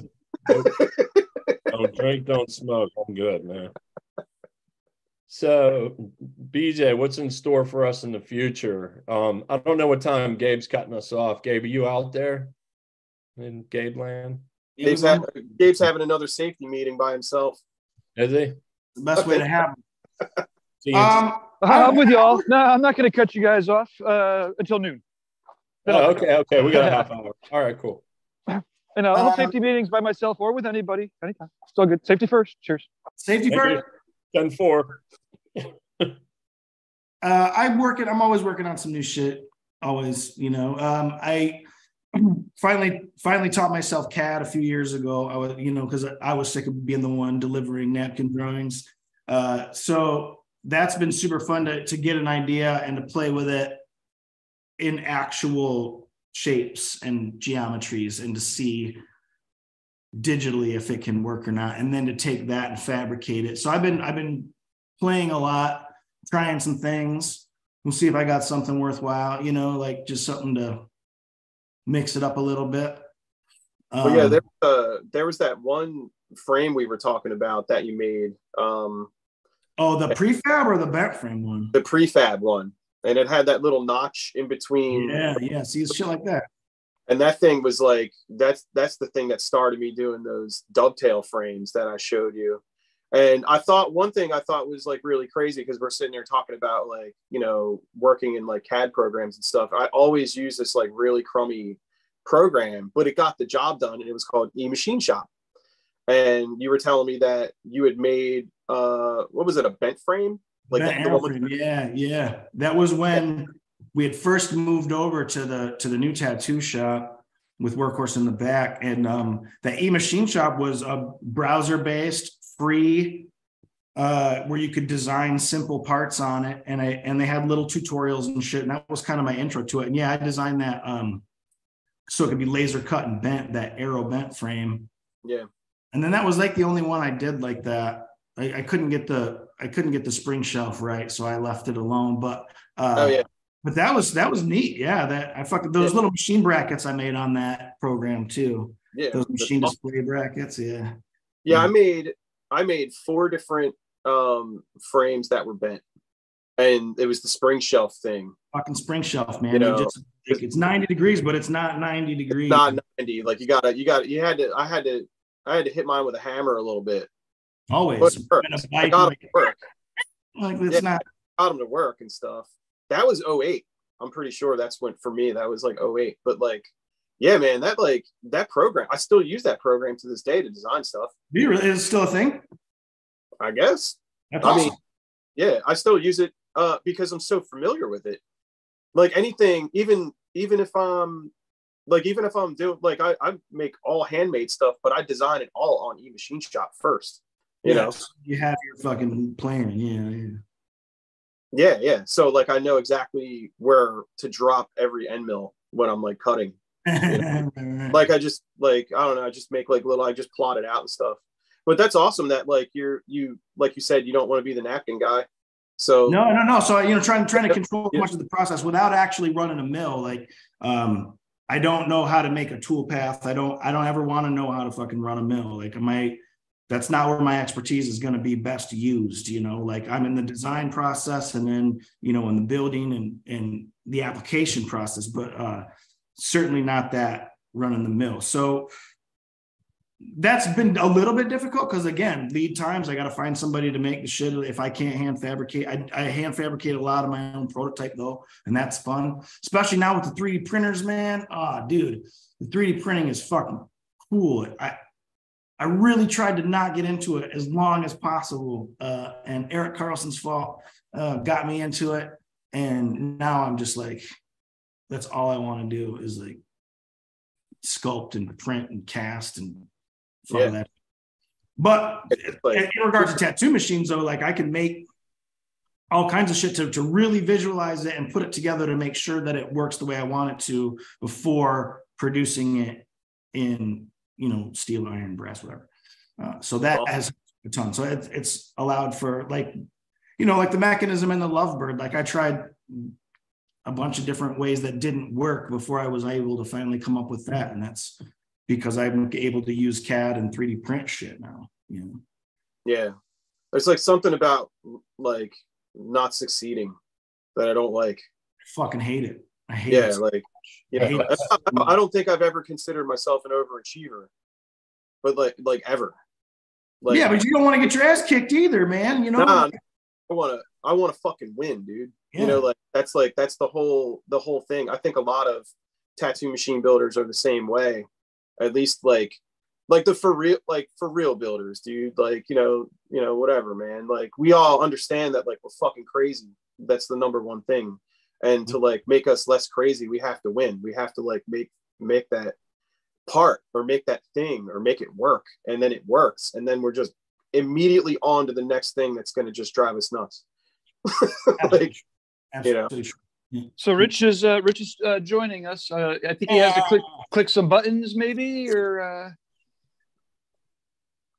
currently there's no mic and the video's off. I just asked him to turn on the video. Rich, if you might need to, if it could just be like getting set up. Otherwise, if you leave the meeting and then come back, and when it asks you about sound, just click the other button.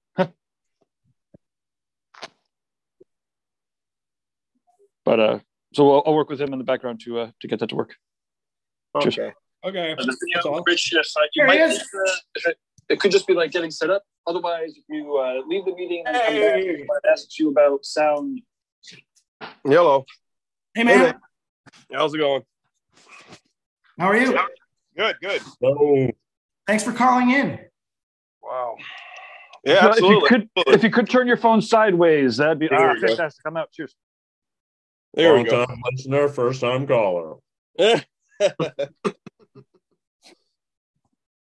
going on? Not much, man. How's it going? Good. Talking to these fools. Right. Yeah. How do I get everybody on here? You got to click You, the new thing. Oh, there we go. Oh, you're on your phone. I don't know. Yeah, let me see if I don't have If you swipe to the left or to the I'm right, you stuck will home see with the different versions. COVID. Are you really? Yeah, got it a couple days ago. You know, First holiday time? shit, you know. First time? Yeah. But it wasn't too bad, but all right. I think I'm Where'd he go? Oh, there you are. Hey. all right. I think I'm good now. Sorry. How do Soba and Rich, how do you guys know each other? Like, how are you acquainted? I mean, forever, I've always just looked at Soba as like, I've actually called him it before, Michael Jordan. Oh. You know what I mean? I've followed him since I started tattooing in 2001. I met him at the meeting in the Mark in 2001 and got a Rusto from him. Nice. And I still remember that machine to this Shout out. day. Number 92. Nice. Fuck yeah. That's Yeah, awesome. it was all black with the paint cans. Oh, yeah. foils. The crown cans. Yeah, I Yeah. remember that. Oh, geez. Yeah, that was the shit. That machine, that was like my favorite machine forever. But yeah. And then I know there's a few dudes in town that use his stuff like exclusively. And so I started following him a few years ago. And then I know I don't go to conventions very often, but I did hang out with you at, I think it was Hell City a little bit. Hell City in Arizona. Yeah. Was it Arizona? The Phoenix one? Yeah. Yeah, I think it was. Yeah. When they had the fight night. Yeah, and I think I was that was night of the McGregor. No. Was that McGregor? God damn it. No, it was fucking I don't know the names. It was the Mayweather fight, wasn't it? Yeah, it was. I was there with Annie Frenzel. Oh yeah, that's right. She was there. Yeah. Yeah. That was a dead ass show because of that fucking fight. But Yeah. the dude in the booth next to us brought in a big ass flat screen and hung it on the back of their booth. And so during the fight, like the whole convention came Right. Yeah. stood right in front of my booth to watch the fight, and I still didn't sell anything. So Yeah, that was a dead show for sales. I'll tell you that. But it was fun, a huh? good time though. yeah, it was good. Yeah, it was a good time. See, that's why I'm excited to come to Rubber City too, man. Like that, just that, you don't have to just grind so hard all weekend. You can kind of kick it and, you know, take a seminar, teach a seminar. Yeah. Rubber City last year was such a great time.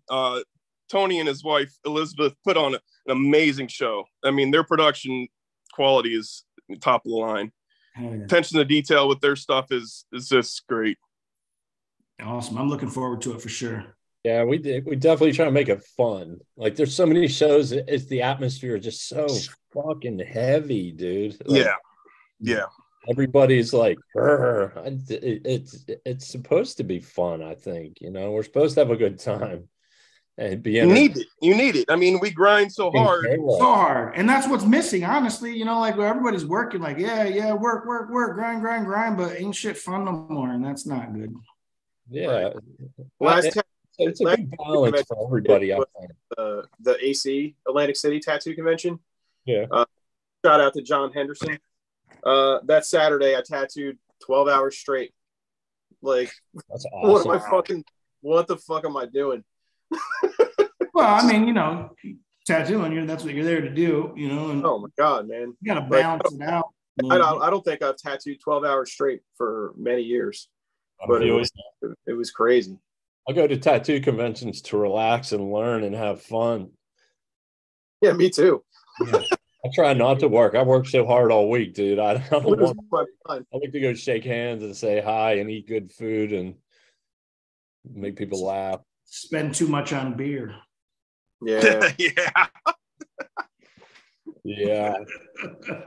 So, BJ, we do a show. It's called Machines, Magnetism, and Mimosas on Sunday at the show. Oh, shit. Yeah, it's interesting. It goes pretty brilliant. I don't drink, but I did. I drank champagne, and my lips didn't work. Oh, so yeah. This whole power path kind of like this. No, I had to leave at one point. I'm like, I gotta go get it together here. Oh, man, that's great. I'll have to get you in on that one. Hell yeah. I'm down for that. I like some mimosas. It's funny, man. I think it's on here somewhere. I'm too embarrassed to watch it. Right. Yeah, I feel you there. Yeah, it'll be a good time. So you brought up that you and Helton might do something at the show. He had mentioned something about like a group seminar kind of thing. I don't know what exactly. I mean, I haven't brainstormed too much about it, but I mean, my idea was the last year when I did the seminar. I mean, everybody knows when you do a seminar, it kind of consumes the day of the seminar for sure. Yeah. And it's so much work on the builder that it almost makes it not fun. It makes it more of a job or a work, you know? And I was just thinking of something, maybe taking, I don't know, maybe all the machine builders that come, everybody pick like a certain subject during the seminar and they handle that part and they're done. They go in, they do that part and they leave. Or that'd be cool. You know, there's something that make it more, I don't know, less work, just more kind of, you know, for the teacher. Yeah. Like, you know, like me, I have like a crazy obsession about spring cutting. And when I did my seminar, I think I spent almost an hour on spring cutting, you know, and then I look where we're at in time. I mean, Tony, what did we run over? Like 3 hours? And then I just didn't want that to happen again. And they always go over. They all go over. When I did mine, there were 4 hours, and then with the questions afterwards, it was another hour, easy. And then even after that, people were tailing you out on the floor and sitting at your booth for hours on end. Right. It's a whole thing, you know. It's definitely a whole thing. I mean, I just like the aspect of even like that part. Like at the end of the seminar, if someone comes up to you and like say you just did coil winding. You know, and someone can walk up to you and have a question strictly about coil winding. You guys talk for 15, 20 minutes about coil winding. And, you know, it's just less of a task kind of, you know, and kind of you're able to enjoy it more and you're able to, you know, kind of, you know, feed off each other to create a little bit of knowledge for people that don't have any ideas about coil machines, because I feel like that's one of the biggest problems we have is people are intimidated about coil machines, and there's going right to these pens. I mean, the pens are great. I mean, they have a purpose, but I think I don't know. I love coil machines, and I feel like being able to provide a little bit of education to people that are very intimidated by it, I think is where the industry needs to kind of go. Yeah, and I think that a lot of them are getting a lot more curious about it too. You know, because there's a huge part of this industry that came in never fucking touching a coil machine, you know, and right. And some of them care, some of them wonder, some of them, you know, want to know about it. It is a huge part of fucking tattooing history. Not all of it, obviously, but a fucking huge part of it. And they do need to be like, if somebody's curious about it, they need to have someone to ask about. And right, where do you go for that? You know, right. And it's very intimidating to a lot of these younger kids to ask about coil machines, because there's like a stigmatism that we don't share, you know, and I do feel that's good to a point, but I feel like it's backfiring over the years, you know. Yeah. One thing I say about pens is other you know, they might function well and do their job, but they're never going to replace coil machines as far as their artistic quality. No. Like, you know, all the work I mean, it's not enough to like know exactly how a coil machine has to function to puncture the dermis to inject pigment into it. Right. You have to understand the basic functions of a liner and a shader to get it to work. But the whole other aspect of it that I find, you know, fascinating, and this is why I cannot stop making them, is like making them fucking look cool. You know, yes. Coming finish different shapes. You know, there's 101 different ways to like make, you know, electricity happen throughout that, you know, basic doorbell, like, you know, like binding post setups, you know, tube vise setups, you know, different geometries to get different speeds and different, like, you know, different strokes and stuff like that. But no, I can't really foresee it happening where there's like, you know, a really sick, you know, pen builder who makes a one-off pen. I mean, with anything other than like a it's a good ass idea though, isn't it? See, I guess it's a good idea. I mean, but it's like who's going to do it though? I mean, like they're not made, to my knowledge. Like, I mean, it seems like those things are probably made by a company and not just like a guy. Like, you're not going to get right. Like, you know what I mean? Like, it's like you're not like, I don't know. Like, it's not like you're getting a Paul Rogers pen. You know what I'm saying? Exactly. You know, like, you know what I mean? Anybody winding DC motor coils, like, yeah, making the fucking motors. You know, like, you're not going to get a handmade pen, and if you did, it would kind of defeat the purpose of like the pen's, you know, actual existence. You know, like, you know, because they're only supposed to function a certain way, and they're supposed to perform a certain way, but they don't look fucking cool. Like, you know, like, I mean, I don't know. I mean, like, and I'm not against them at all. Like, I don't care what you use. It doesn't matter to me. It just seems to me like that's like one thing.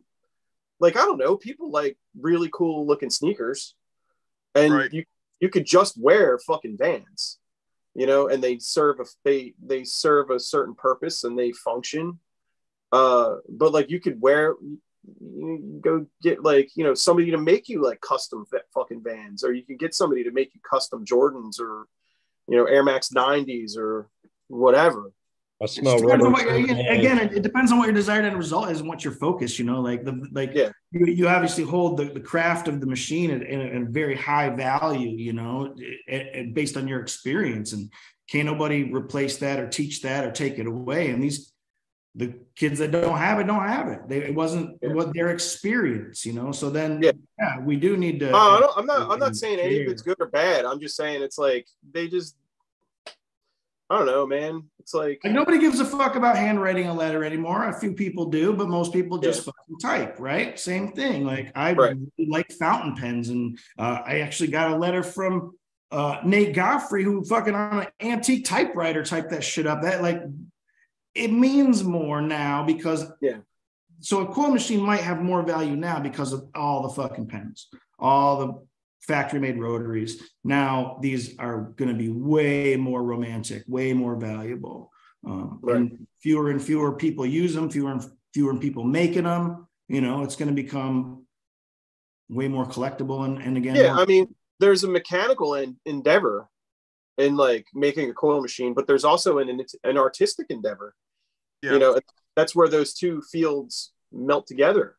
And that's like there's like I guess like there's like no romance behind a pen. There's like no Right. romantic quality. yeah, no, it's a tool. It's like just like typing. You're just getting a job done. It's just a tool to get the job done. Like I have, like I don't know, I don't have a lot of tattoo machines that like I don't collect a lot of them, but I have an Aaron Kane. I have a Grime Graffiti G number 139 from 2002, and that thing is fucking beautiful. It's you know, like it was beautifully cast. It ran beautifully. I tattooed the shit out of people with that thing. I'm never going to get rid of it. You know, it's not just something I'm going to throw away. You know, and then if you know, Did you cast that Soba? Huh? Did you cast that frame? I did not. That was all investment cast. That was all on Aaron. Yeah, he was doing all that shit. It was Aaron. Okay. Yeah. I didn't do any investment cast. Was a motherfucker, and we did not do any production investment casting. Yeah. So no, I only did that for my own, like the Phantoms, but they were so difficult to get out of the foundry. I didn't. Yeah. That's why there's not very many of those Phantoms. Yeah, but one of those things is probably like, you know, probably worth like a bunch of money, you know, because they're sought after. They're not just like something. They're not. You might have made like 200 of them, but like at the rate that they're making these pens or something like that, it's like they're not going to hold any kind of value because they're just like there's so fucking many of them and they all look the same. Like, you know, like there's no like artistic value. I just like don't see it, you know. And I mean, that's no reason to fucking buy. That's no reason not to buy one. Like, I don't, you know, who cares? But I just like those two things, the mechanical aspect and the artistic aspect, are I think the thing that keep me adhering to building tattoo machines. You know? And if you look down, you know, let's look back in the time machine at all the stuff that BJ has done and how, like, you know, like you have taken an approach to tattoo machine building that if you say you came from graffiti, you can definitely tell. Like you can for sure see that your hand moves a certain way, you know. And like I was telling you before, like, you know how letters have a different stance, like a K looks a certain way, T's look a certain way, like S's look a certain way. Like your machines, your frames, your style has a stance. Like that machine like, takes on a personality of the builder. Yeah, it stands up a little bit, but like, you know what I mean? And like when you see it like over the years, Seth stuff. Like look, dude, like what? Fucking 7-8 years ago, dude was making the wackiest shit. Like crazy. And it was so sick. But it was like nobody else was making this wacky shit. You know, maybe his stuff's a little more subdued now. Oh, all of the I see what you're saying, what you're talking about when he was doing all of the found objects and shit like that, just like I mean, like look at Tony's stuff. Like it's like, you know, the steampunk looking stuff. Everybody had their own style. Like, you know, like everybody has a style, or at least the style that they like that rubbed off on them or something. But like the pens, it's like that doesn't exist. It's like a thing that doesn't exist in that world, you know. And it's a thing that like I don't even think anyone's really concerned with, except for sterility and its artistic impression. Yeah. I'm just saying, it's cool. Just based off that alone, like is like it's just weird to like see a tattoo machine that's just like, you know, like, oh, what do you got? Oh, well, I got this fucking Todd Evans fucking heavy ass brass fucking machine, you know, that was passed down to me by my mentor, you know, that was like lost wax cast and like, you know the whole process of how it was made and you know what I mean, shit like that. Like, you know, you got people collecting fucking Paul Rogers machines. They're probably $5,000 a piece, and they got 20 of them. Like, you know what I mean? Is anybody going to have 20 fucking pens? You know, from guy. whoever the made it. Like, you know what I mean? Like, oh, this guy, it wasn't a guy that made it. It wasn't like a, you know, you're not going to hang it on the wall. It's just like, you know, I don't know, man. I don't even know what I'm saying. Yeah, it's just like a big light. It does it. It's a tool. It does its job. Yeah. There's that artistic disconnect. I agree. But I mean, it's you're talking about apples and oranges in two different schools. Absolutely. Yeah. It's not the same. It's just our generation just grew up in a different light with coils, and that's what we did. Although rotaries aren't a new concept. no. The way they were brought into the market and the way they're being utilized. They're marketed. Like the rotaries, there's like still like there's still like a bit of an artistic endeavor in making those like look cool. You know, oh, there's so much room. There's so much room. Yeah. There's so much room to take any mechanism and make it a fucking cool ass usable tattoo machine. Yeah, there's no reason why the pens can't look sweet, but they don't, because that's not what they're trying to do. You know, like, yeah, they're not going came into it. You were, you know, rotaries were shameful. Wrongly, but like you have these stigmas when you come into it, like they like don't tattoo a Taz. Like, what the fuck are you talking about? Like, because that's cheese or whatever. Like, I'll tattoo the fuck out of a Taz, you know, like, what the fuck. But the rotary had that stigma, like no, it wasn't. So it wasn't, and they weren't really an option for tattooers that came out in the 90s and the early 2000s. Like, it wasn't a thing. They didn't come back to being that thing until later, when maybe some of that stigma wore off because there was an influx of new people that didn't have that impression, you know. And now, look, like, these things are fucking mind-blowing, you know, what people are doing with the rotaries. Yeah. Mm-hmm. We just got the 5-minute heads up from Gabe. Oh, all right. Oh, and we were just going to start talking shit about rotaries too. Damn. No. Well, there's always part 2. Nobody's talking shit. Always like, I get so fucking bent out of shape. You use whatever you want. Like, it's your tools. Like, it's your world. Like, you know, do whatever you like. I'm just, you know, to me, it's just like, I just always feel like there has to be some artistic kind of take on whatever you're doing. Because it's like I absolutely agree with that. And anything that we do, we're making our livings from being an artist, because we don't want to do anything else other than be creative and make art. You know, that's just That's how we're fucking geared, wired, and that's what we continue to do. And I love to see the longevity of this going. You know, and I wanted to just thank all of you guys for having me on this podcast today and blowing all that smoke up my ass. It's been a really long time since anybody's done it, so I really enjoyed it. Felt nice. Well deserved. I do look forward to some more camaraderie and the shit that we're gonna do at Rubber City. You know, and then I think what you guys are doing here, it's kind of keeping that flame, stoking that fire, getting more people interested in what goes into these things that we have dedicated our fucking lives to, you know? Yeah, I guess it's kind of sort of the modern Reed Street right here. Yeah, I mean, kind of like, but it's just that it's so easy to communicate now, you know, it's wild. Yeah. Yeah. So cool. I didn't get on Reed Street. I wasn't allowed. Yeah, I was right there with you. Shit was wild. Shit was wild. You can't put this fucking guy on there. Fuck that. I was a minor league builder then. They wouldn't let me in either. Still a minor league builder. Yeah, it became such a fucking pissing contest. You know, it really got out of hand, which is why it eventually, you know, fell apart. But you know, what are you gonna do? It was literally a forum. It was a new way for people to communicate, and you got all these fucking keyboard gangsters. Like, nobody's scared sitting behind their computer, so motherfuckers start saying whatever the fuck they want. And it got a little wild, you know.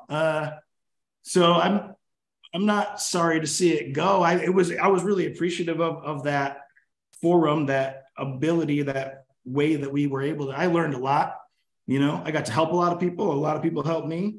Fucking was a wonderful thing. So now, yeah, I think this type of idea can continue through that. Yeah, that's what's up. There has to be an archive. No, you don't want that. There has to be something. Well, nobody want that shit. Don't dig that shit up, man. No. I know when you. Those when were the you AOL days. dig up the pack. Dial-up days. Yeah. Like it's gotta be out there somewhere. Like somewhere, somebody's got every little forum, like every little thread. What was that tattoo platform we were on, Greg, back in the day? Ink Nation. Ink That Nation. shit, Beach? Ink That was Nation. like the poor man's. It was like poor man's Reed Street. Yeah. It was like Reed Street B Team, dude. That's what it was. It was like B Team Reed Street. That's what I was a part of that. Still good, you know. Tattoodles. Very much the same thing. Well, yeah, Tattoodles took over the Reed Street. That's who's got all that shit now, if you want to know. Yeah, Adam Sky. Adam Sky. Yeah. I tried. There was Tattoo Now also. Just saying. Was that? There was another site, Tattoo Now. It existed, back then. It was a real thing. I think I remember a CD with a magazine. But hey, that's from we were mentioning Crash. I was psyched. I tried not to jump in. We were talking about Crash in the Tattoo Artist magazine. That was awesome. I remember the first. That's how I got introduced to Adrian Lee's work. And at that point, I was like, okay, I'm going to stop getting any more tattoos. I'm going to finish off everything that I have, and then I'll work on, everything else at once.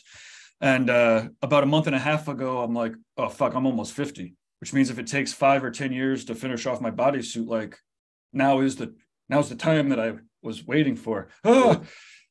So time to everyone, it's time for us all to finish off the bodysuits, right? Because we're not getting any younger. Point is, though, time's running out. I have to hit up the business Zoom next. So this is awesome. And Sever, to your point about the road, like there's always part 2. You want to leave the audience wanting more. So well, I'll come back. Part 2. Yeah, we'll figure it out. For sure. We could do a full rotary versus coil machines and make the search engines go crazy. I'm completely fucking around. Yeah, we don't talk about the Machine Olympics. We got a lot more stuff to talk about. So that's going to be fucking cool. We could do part 2 next month if you want. Cool. I'm ready. Well, hey, we'll catch up offline, and I'll talk to you all in the future. Thanks again. That was amazing. Thanks, everybody.